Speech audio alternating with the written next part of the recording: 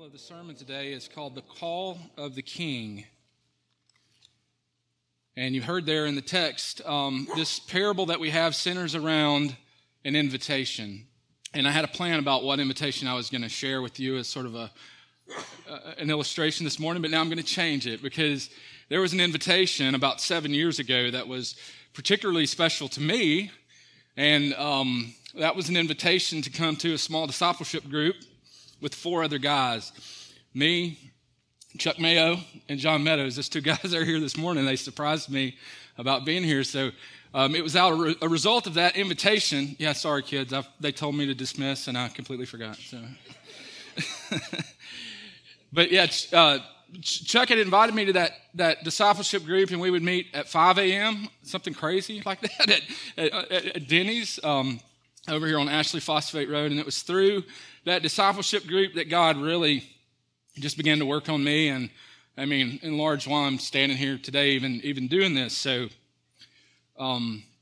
anyway, just want to share that with you. But if you think about those kinds of invitations, right, that we get in our lives, we don't really know when they're coming. And just such an invitation goes out today as we look at the text. If you recall kind of the timeline of where we are, we're at Grace, we're working our way verse by verse through the book of Matthew. And so we find ourselves in this period of time. It's the Holy Week, right? We're working our way to Friday, which is the day that Jesus would be crucified. But right now, we're on Wednesday. And recently, if you recall, Jesus has gone into the temple and cleansed the temple, is what we call it. He went into the temple and he saw the money changers and those people who were there who were had really perverted what Israel was supposed to be to the nations. One of the things that Darren has described is you have the nation of Israel is centered in this portion of the earth that's particularly unique, right? There's this intersection of 3 continents that come together. And situated right there in the strategic point is God's chosen people, the nation of Israel. And God's plan in the Old Testament was that people would come through this region and they would see the difference in the way the children of Israel ate, how they spoke, how they worshiped the Lord. They would see the temple and how everything fit together, and they would be pointed and drawn to the real, true, living God. But what they had done was not what was designed to be done. They had completely perverted the system. Not only that, they had set up this system where they were using it to their own advantage, where as people came into the temple, they were extorted for their money and really not allowed to worship. So it's no wonder when Jesus goes into the temple, he's angry and he flips over the tables because they had done such a horrible, horrible thing. And so when we get to these parables, if you remember back in chapter 21, the Pharisees have had time to lick their wounds from that event. And they probably conspired in the back of a room to say, well, what are we going to do now? And they decide that the thing to do is to go and confront Jesus once again. And in chapter 21, they came up with a question that they were going to ask. So they come to Jesus in chapter 21 and they say, by what authority do you do these things? What gives you the right to tell us what to do? Right? We're the elite. We're the ruling Pharisees, and here you are. You come into our temple. You tell us what to do. You question our teaching, and you question our traditions. By what authority do you make those claims? Now, it's interesting that Jesus answers those claims with 3 parables. Darren's already taught 2 of those parables, so we're in the 3rd parable now. All 3 of these parables have a common theme of judgment. And you're going to see that as we look in detail at this morning. Jesus is essentially giving them a story to answer their question in judgment to who they are and what they've done. These parables, as we've kind of studied the book of Matthew, if you remember back at the beginning of Matthew, Jesus taught primarily in terms of exhortation, right? The Sermon on the Mount. Jesus called all to him. The truth was plainly given for all to hear. But as the Pharisees, around chapter 13, as the rejection of Jesus' teaching becomes more and more evident, Jesus' teaching style gradually shifts from exhortation to parables to the point where he teaches in public now is almost exclusively in parables. There's a good reason for this. If you look in Mark chapter 4, verse 10 and 12, I don't know if that'll be on the screen, but I'll read it. Jesus is meeting with his disciples, and they say, "Why do you teach in parables?" And Jesus answers them. It's really a two-sided answer, right? On the one hand, he teaches in parables because it's a wonderful teaching style, right? He's able to convey this heavenly truth in a relatable way, in a way that the everyday person who just takes the experience of life is able to consume that. And not only that, they're able to remember it because they're catchy stories. Even us, as we read them, we remember how Jesus taught in parables. But there was a second reason that he taught in parables, and which is what I'm getting at. Why he's answering the question this way in a parable is because it was a judgment. You had to be humble to hear the lesson of a parable. You couldn't be prideful and boastful and set in your ways and understand the reality of what Jesus was teaching in these simple stories. So in Mark chapter 4, verse 10, when the disciples say, "Jesus, why do you teach in parables?" Jesus answers the question this way. He says, "And he said to them, to you it has been given the secrets of the kingdom of God, but for those outside, everything is in parables. So that," this is the reason, "they may indeed see, but not perceive, and may indeed hear, but not understand, lest they should turn and be forgiven." You see, Jesus executes this answer in a parable because it's a judgment on them. It's a judgment for their own rejection of his message. Fascinating. And it makes perfect sense why Jesus answers this question of authority with 3 parables. Now, this first verse, if you look at the text today, it says, "The kingdom of heaven may be compared to a king who gave a wedding feast for his son." Now, Jesus, we don't have to wonder what the parable is about. He tells us right up front, this parable is about the kingdom of heaven. And I want you to understand it's not some future state of the kingdom. Jesus, although it includes that, Jesus doesn't necessarily have the final state with God's kingdom finalized, gathered around the throne in mind. What Jesus has in mind as he tells this parable is the here and now building of the kingdom. As we're saved, as we're brought into the family of God, we're ushered in to this kingdom right here on earth. So in a way, God's kingdom is being built around us as we come to know Christ. So when Jesus says, you know, when people come into the family of God, when people become believers, the thing that you can compare that to is interesting. It's like a king who gave a wedding feast. But probably not the analogy that we would use.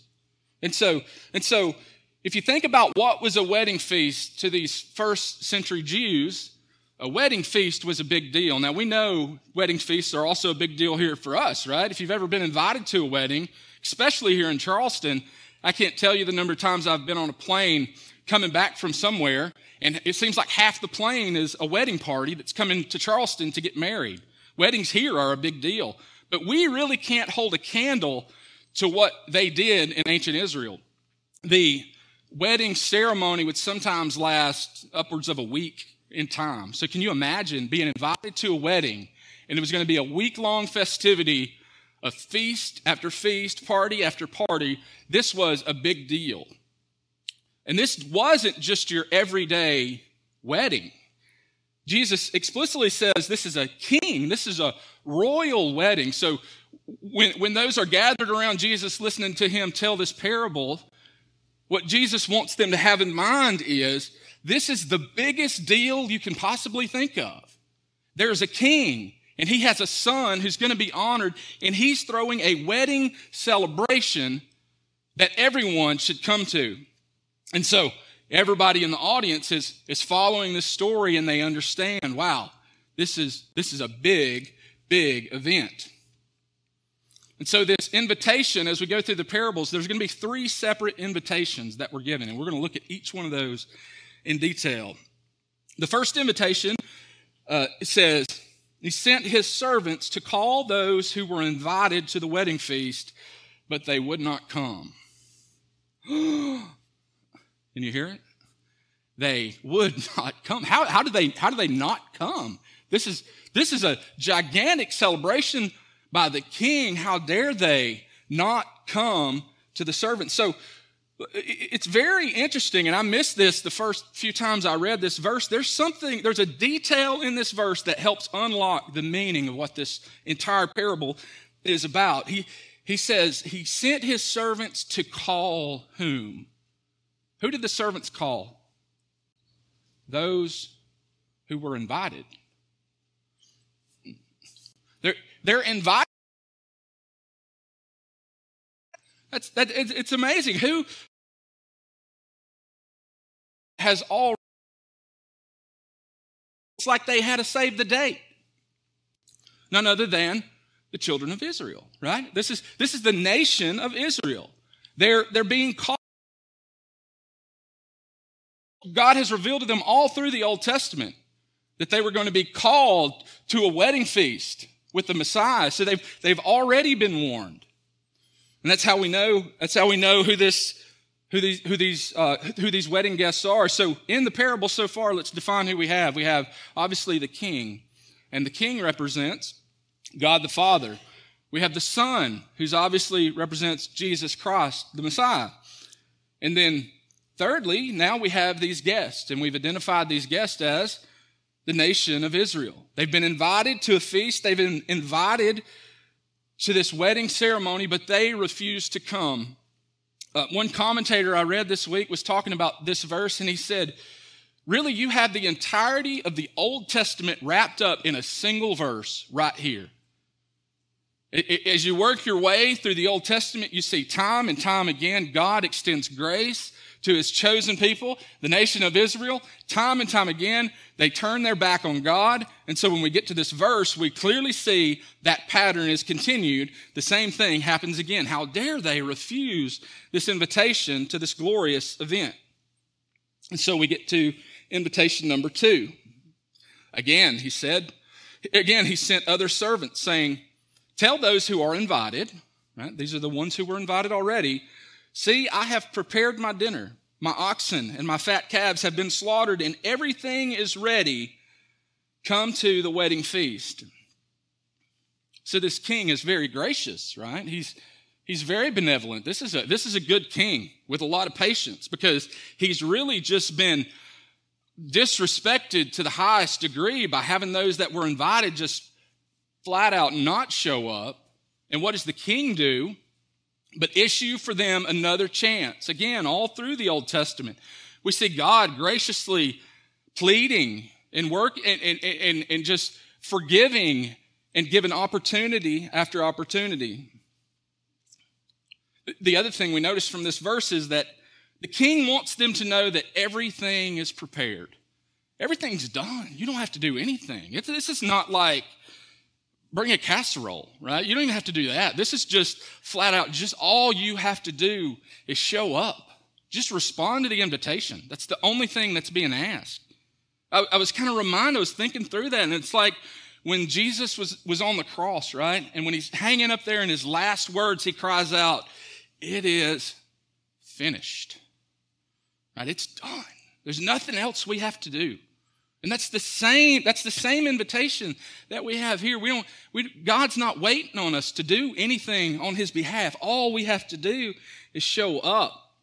And so this king who's patient, this king who's going to extend now another invitation to these, another invitation of servants.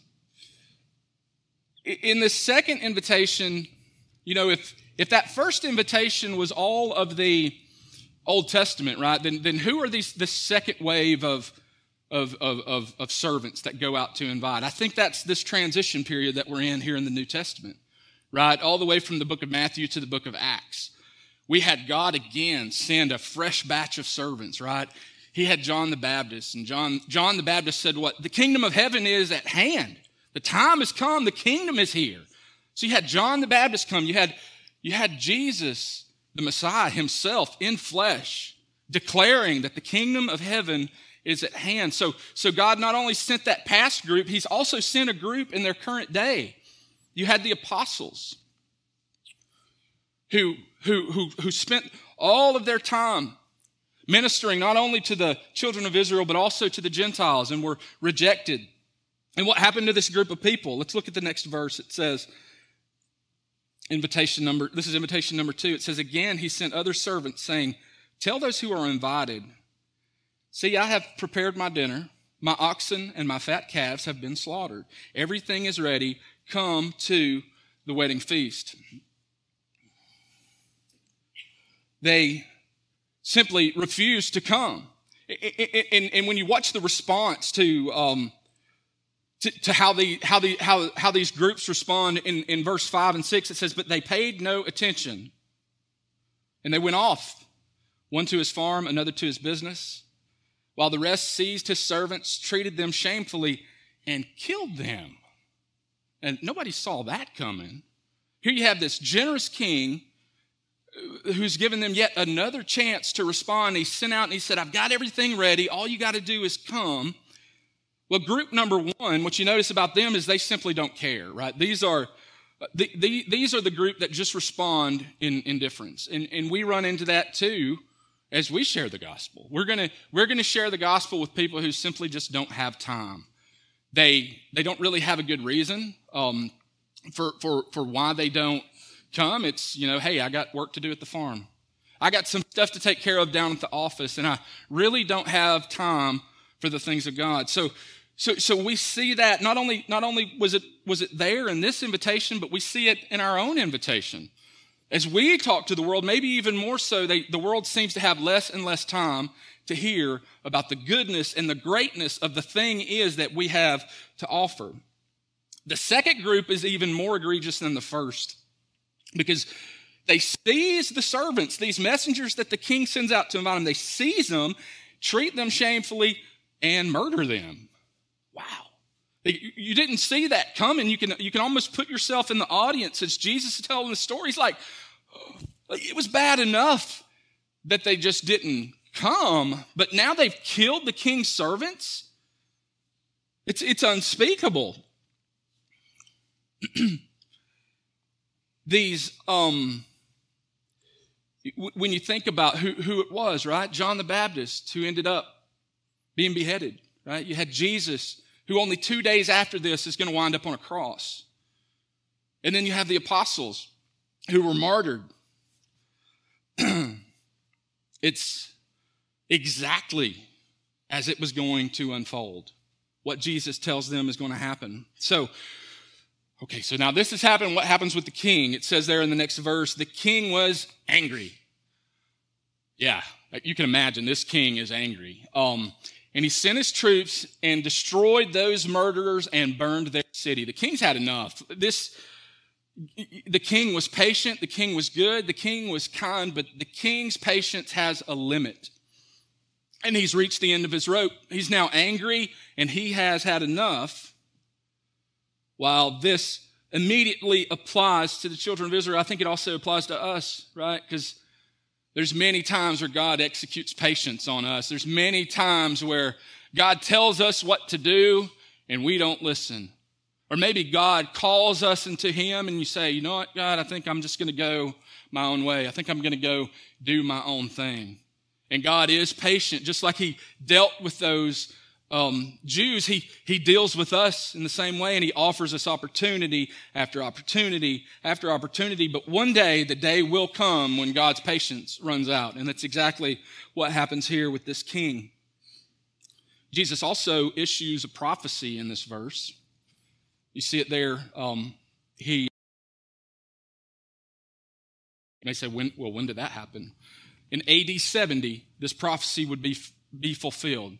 So just a few years later, this actually took place as Rome moved into the city of Jerusalem. The entire city was basically destroyed. The temple was destroyed. In the temple being destroyed, the sacrificial system that the Jews would need to carry out their religion effectively would be impossible. 1.1 million Jewish people, men, women, and children, died as that city was destroyed. The king was angry. If there's one place you don't want to be, it's facing the angry king when you're wrong. Then he said to his but those invited were not worthy. What makes them not worthy? They refused. They refused to come. Out of the own hardness of their hearts, they refused to come. Therefore, they are not worthy. This king is very persistent in making sure that the son is honored no matter what. The son will be honored. That's first and foremost in this parable. As a matter of fact, when we have a wedding today, the focus is all about the bride, right? I mean, really, us guys are there, but it's almost like from a distance. We're just sort of watching. It's all about the bride. She picks out the decorations. She picks out the colors and the flowers and all that gets decided by the bride. Not so in this story, right?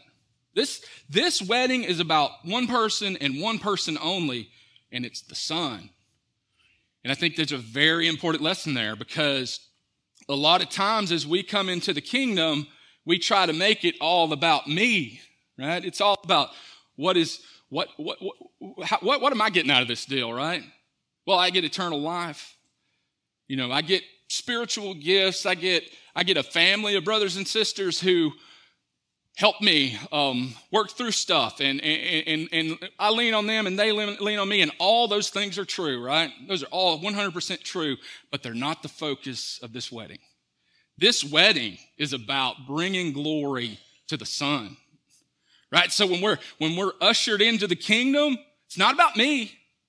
Yeah, I get good stuff, but it's all about ultimately so that we can bring glory and honor to the Son, which is exactly why we're here this morning. And everything we do, whether it's how we sing the song, whether it's how we read our Bible, whether it's how we preach, it's all designed for one purpose and one purpose only, to bring glory to the Son. And if we do that, mission accomplished. And so the king sends them out. He says, go therefore to the main roads and invite to the wedding feast as many as you find. This is really moving into invitation number 3 now. No longer is this about that exclusive list of guests that we were sending invitations to. Now all bets are off and we're sending servants out into the world. Notice he says, go out into the main roads. Don't go to the back roads. I want you to go out where the people are. On this land bridge of travelers, right? Where the intersections of the world, where the Gentiles would be moving through, go out and invite everyone, as many as you find, and tell them to come. Go ye therefore into all nations, right? We hear the Great Commission. It's the same invitation that we all give today. Whether it's here, whether it's abroad, no matter where we are, we invite you, hey, come. There's a giant celebration. There's a giant kingdom, a family, and we want you to come and be a part of it. And we cast that message wherever we go. It's almost like the parable of the soils, right? Where the sower's just going along and he's sowing seed. He's not placing seeds one by one in the ground. He just sows the seed wherever he goes. He sows the seed. And the idea, he's not really thinking about where the seed lands. Now God will sort that out, right? In that parable, God is the one who prepares the soil, right? So as we just sow the seed, we don't worry about who shows up. That's what he tells them to do. Go out into the world and invite everyone we see to come. That's our job. Now, the next verse there says, and those servants went out into the roads and gathered all whom they found, both bad and good. So the wedding hall was filled with guests. Right? God, it worked. When the world was given the message, when they were given the invitation, what, the king's having a wedding celebration? Of course I'll go, right? Right there on the spot, they drop what they're doing and they attend this, so that now the wedding hall is full. And there's a room full of people all there specifically to honor the Son. It's good that you notice they didn't discriminate in their invitation. They asked people that they thought were good. They asked people that they thought were bad. Everybody they saw got the invitation. Isn't it good that God calls bad people? I'm happy God calls bad people. People that maybe we look at them and go, oh, I don't know if I need to share the gospel with that dude. He's got a face tattoo. He looks really rough. Maybe I'll pass over that guy. No. God says invite them all. And God is the one who's sovereign over who responds and how they respond. It's not our call. Invitation number 3. Sorry, the next verse there, the king says, but when the king came back to look at the guests, he saw there was a man who had no wedding garment. I think Jesus could have ended this parable like before this verse, but he gives like this plot twist that just makes it so sweet. Like this part of the story really gives this thing some teeth. There's a man who shows up at the wedding, right? And if you picture all these people, what were they doing when they got invited to the wedding? They were just traveling, right? They were going down the road. Maybe they were going into the office. Maybe they were making a journey to another land. Whatever they were doing, they were working their way around. And some guy walks up to him and says, hey, the king's having a festive wedding celebration and you're invited. And so these people just dropped what they were doing and they came to this wedding feast. And so the thing that's interesting is they weren't prepared to come. They hadn't really packed a bag. They didn't bring their tuxedo. They were dirty. Maybe they smelled. Maybe they had been traveling for days. We don't know. But for whatever reason, they agreed to go to this wedding. And so the king doesn't want them to just show up that way because that would bring dishonor to the son. And so he prepares a wedding garment. We don't know how they got the wedding garment, whether the servants had them and they handed them to the people, or maybe they passed them out as they arrived. Whatever it was, this was some sort of appropriate clothing that would be issued to each person so that they would be dressed appropriately of this royal wedding. And so there's a lot of discussion among theologians about what this wedding garment is supposed to represent. But most people agree, me included, that this clothing, this wedding garment is representative of righteousness. Being clothed in righteousness was the only way that it was appropriate to attend this wedding. I'll tell you why I think that. If you go to Isaiah 61, verse 10, there's this passage that almost exactly describes the current situation. It says, I will greatly rejoice in the Lord. My soul shall exalt in my God, for he has clothed me with the garments of salvation. He has covered me with the robe of righteousness. As a bridegroom decks himself like a priest with a beautiful headdress, and as a bride adorns herself with her jewels. So this covering was what made the attendees clean. It's what covered their day-to-day just dirt, and it hid them, and what was left was white and pure righteousness with God. And this concept of being right with God, it goes all the way back to the Garden of Eden. You may remember in the Garden of Eden when the very first prophecy of Jesus, of the Messiah that would be sent, right? In that garden, you had Adam and Eve who had sinned. And as a result of their sin, they felt shame, they felt nakedness, and they needed to cover. You remember that? And what did they do? They go out and they find some fig leaves and they sew them together and they make for themselves a covering that is not sufficient. God shows up and he says, I'm going to make a covering that's appropriate. And in doing so, he foreshadows the one that would come someday, Jesus, the one who would come and ultimately give us the garment that we actually needed to be able to attend this wedding. And so God, in that story in the Garden of Eden, he kills an animal. He covers them with the skins of that animal, foreshadowing what would happen in his son, Jesus Christ. So the king is gracious, he's kind, he goes up to this man who's inappropriately dressed, and he says, friend, how did you get in here without a wedding garment? And the man was speechless. You notice he doesn't say, I left my robe at home, or he doesn't say the line to get the robes was just so long that I was so excited to see the sun and I bypassed the line and I came straight in here to see the king because and the son because I wanted to give him all the glory that was. He doesn't say that. He has no excuse for what he's done. He's silent. And instead of being clothed in the righteousness of the king, he's clothed inappropriately in his own self-righteousness. He's made the determination that he's going to enter into this wedding feast on his own terms, essentially. Isaiah 64:6 says, "We have all become like one who is unclean, and all our righteous deeds are like polluted garments." And this idea of clothing continues, right? If we take all the goodness, all the best things that we have to offer, and we hang them on ourselves, we look utterly ridiculous to God. We stand before God with polluted garments, which is exactly the way this man looks toward the king. And then the king said to the attendants, "Bind him hand and foot and cast him into outer darkness. In that place there will be weeping and gnashing of teeth." See, God's patience has a limit.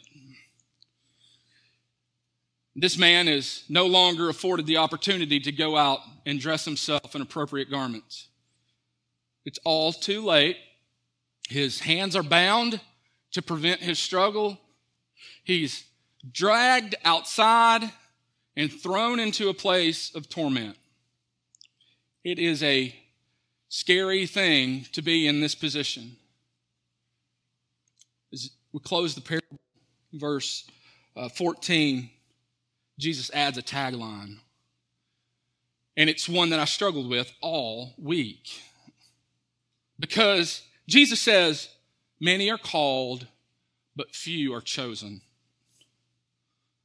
And this story, this parable that he's told, seems to be all about choices, right? We know that we're responsible for our own choices. We know that we have been invited to this wedding ceremony. And in the parable, we saw some people choose to go. We saw some people choose not to go. They were held responsible for that decision. We saw some people who chose to wear the wedding garment, and then some people who chose not to wear the wedding garment, and they were held responsible for that decision. Jesus reminds us here that, yes, we are responsible for our choices, but he wants you to remember, as he finishes up this story, many are called, but few are chosen. He reminds us that God is sovereignly involved in our salvation. And I think maybe he reminds us of that because there may be a tendency among us, those of us who have arrived at the wedding, to look at our robes and say, "Oh, wow, I look pretty sharp. If I'm being honest, this robe really looks good on me," right? And I think there's a temptation for us on our behalf to say, I'm pretty smart that I figured all this stuff out. But Jesus reminds us here at the end that it's really not about us. If we find ourselves in this wedding hall, it's because of one reason and one reason only, and that's because God's grace has revealed the truth to us. Somewhere down the road, somebody was good enough and faithful enough to share with us the meaning of the gospel, and God was good enough and gracious enough to open our hearts and open our minds and afford us the opportunity to respond. So this morning, today, as we reach the end of the service, we're going to have an opportunity to respond. And I want all of us to kind of just be thinking along those lines. Let me just pray for us, and then we'll close. Heavenly Father, God, you are so good.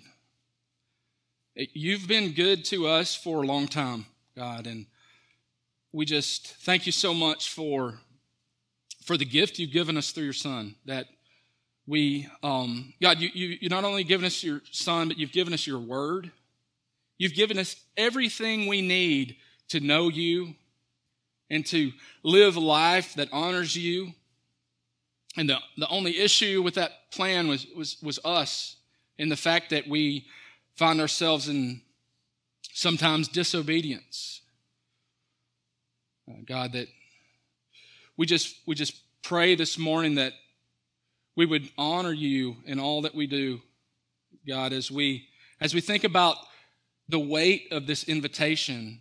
God, we pray for anyone here who may have never responded, God, that you've exercised patience over and over again. God, that you would be the one who just opens their hearts and opens their minds so that they would open arms, run to this wedding feast and see the goodness of the wedding feast and all that it has to offer. God, we pray for our evangelism as we go out into the world, as we encounter those people who are just passing by, that you would, God, just go before us before we even get there, and you would prepare the soil, prepare the hearts of all of those people. God, because if we take on that endeavor in our own wisdom and our own means, we no doubt would come up short. God, I just pray as we close this morning that you would give us just this opportunity of reflection, God, as we truly evaluate ourselves and go out into the world next week, God, that you would go there with us too. We ask all these things in Jesus' name. Amen.